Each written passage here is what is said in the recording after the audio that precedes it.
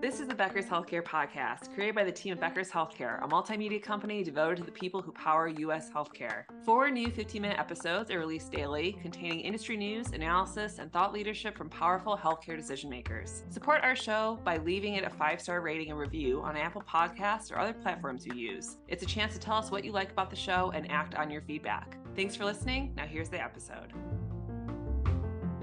This is Laura Dierdo with the Becker's Healthcare Podcast. I'm thrilled today to be joined by Lynn Fulton, President at OSF Healthcare St. Joseph Medical Center. Lynn, it's a pleasure to have you on the podcast today. Hi, it's a pleasure to be here. Now, I know we have a lot to talk about. There's so much happening in the healthcare space, and it'll be really great to hear your perspective on how you're, troubleshooting some of the big challenges right now. But before we dive into my questions, can you tell us a little bit more about yourself and your background? Sure, happy to do that. I started in healthcare over 20 years ago, began my career in Kewanee, Illinois, where I served the majority of that as COO and then moved into the CEO position at Kewanee Hospital.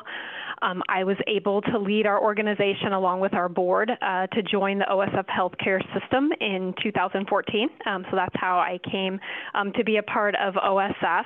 I stayed there a few years after we became OSF St. Luke and then moved to OSF St. Joseph Medical Center towards the end of 2017, and that's where I am today.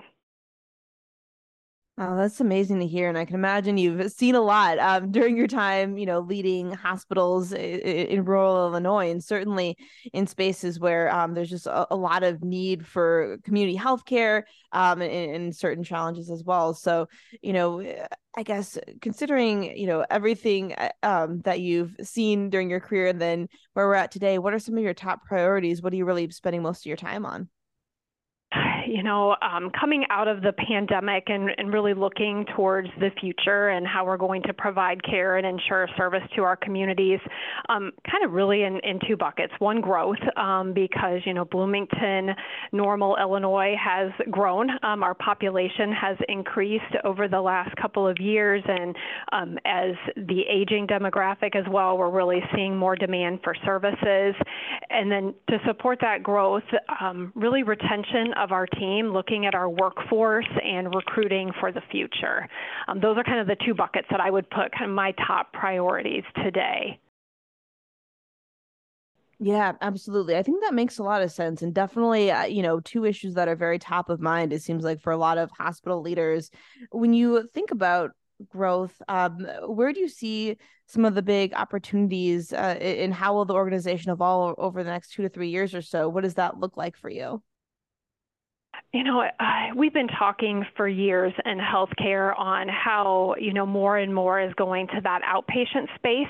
So that for sure continues to be a piece of it. And as we look as a system of care, both in Bloomington Normal as well as throughout OSF, I'm really stepping back to say, okay, what is moving more to that outpatient space, but then also what is moving to more of a digital virtual space, because I think we'll continue to see that over the next few years. But then that core inpatient need is still there as well, as we're seeing the demographics in all of our communities. People are living longer. They're living longer with more chronic disease.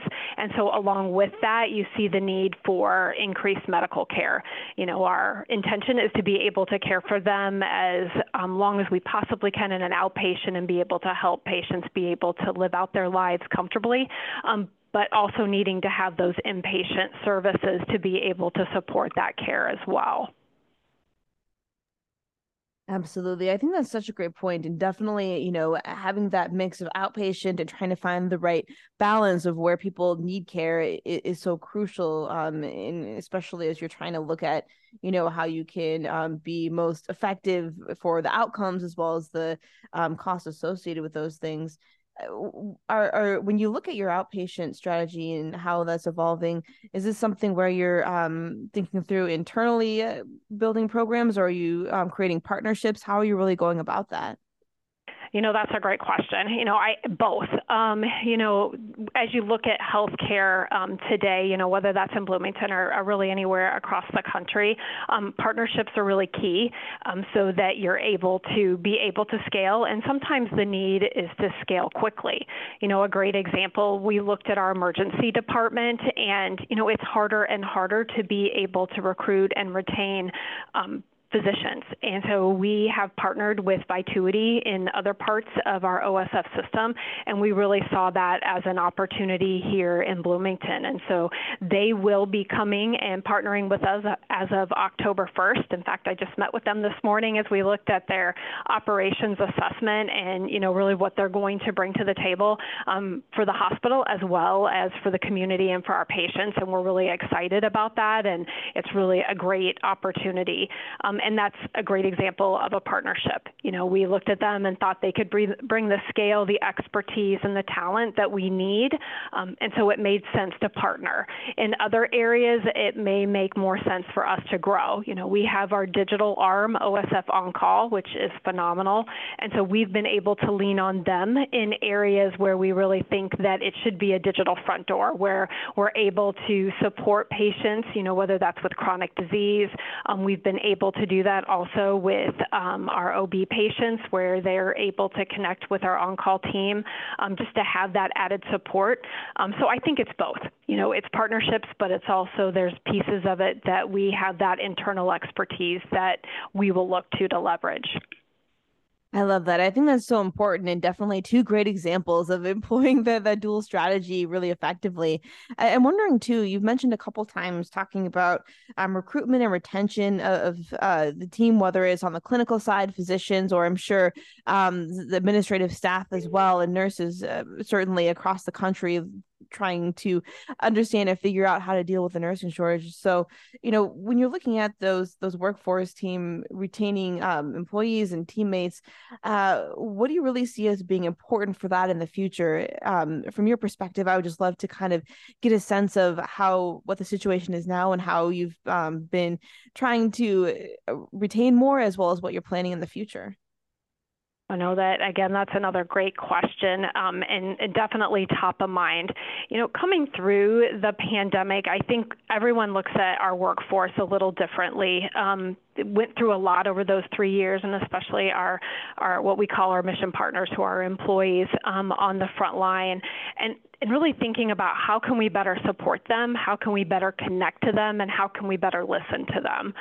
So the past couple years, we've really what I call leaned in to be able to hear what our employees are telling us and be able to react faster to that information. Last year here at OSF St. Joseph, I really partnered with our human resource team and said, I want to make sure that we're fully hearing our team. So will you help me in that? Can we have some listening exercises where, they feel that they're being heard in a very safe environment? And so we picked several of our departments, and so they would sit and talk with our HR team and kind of a very simple agenda. What do you think we should stop doing? Where are opportunities, and what should we start doing? And to really be able to get that feedback.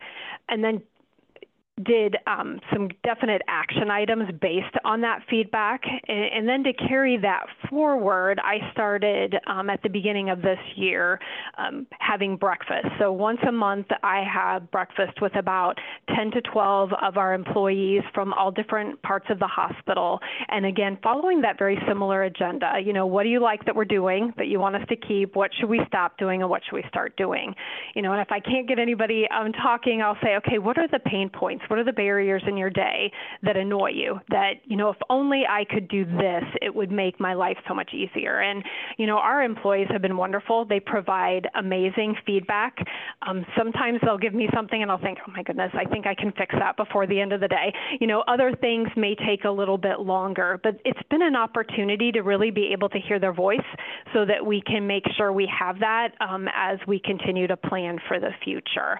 And when you ask me, what are we going going to be doing? I think more of that, really more scaling that listening and ensuring that we're truly operating in that shared governance mindset where our employees have a voice in what they do every day, because nobody knows it better than what they do. And so that's what I have planned here at St. Joe's, so that we can continue to work to being the employer of choice in our area. Absolutely. That's amazing to hear. And definitely, I so appreciate that example of how, you've really been able to connect with the employees and listen to them and understand those challenges, those issues, and bring that out of them. Because you're right, as you said, they're the ones who are on the front lines every day and understand the problems more than anybody else. And so having that feedback is so crucial. And I love the ideas of having breakfast and then connecting with the HR folks and all of that certainly, makes a big difference in how you can think about what you're going to need next. I can imagine it's very beneficial. Yeah, no, it has been great, and some really great ideas as well. And then sometimes I can dive a little deeper to say, okay, what would that look like? And it just does provide that great two-way dialogue, so that you're able to really hear everyone and be able to have them represented. Lynn, thank you so much for joining us on the podcast today. This has been a really fun and interesting discussion, and I look forward to connecting with you again soon. Yes, absolutely. Thank you for having me. It's so important for leaders at the top of organizations to keep learning, stay sharp, grow their networks. To help our audience better do this in a more simplified, personalized, and meaningful way, Becker's Healthcare has launched My BHC. It's your trusted Becker's Healthcare experience and more, with content, connections, events, and learning opportunities. Join the community free of charge at www.my.beckershospitalreview.com, and we'll see you there.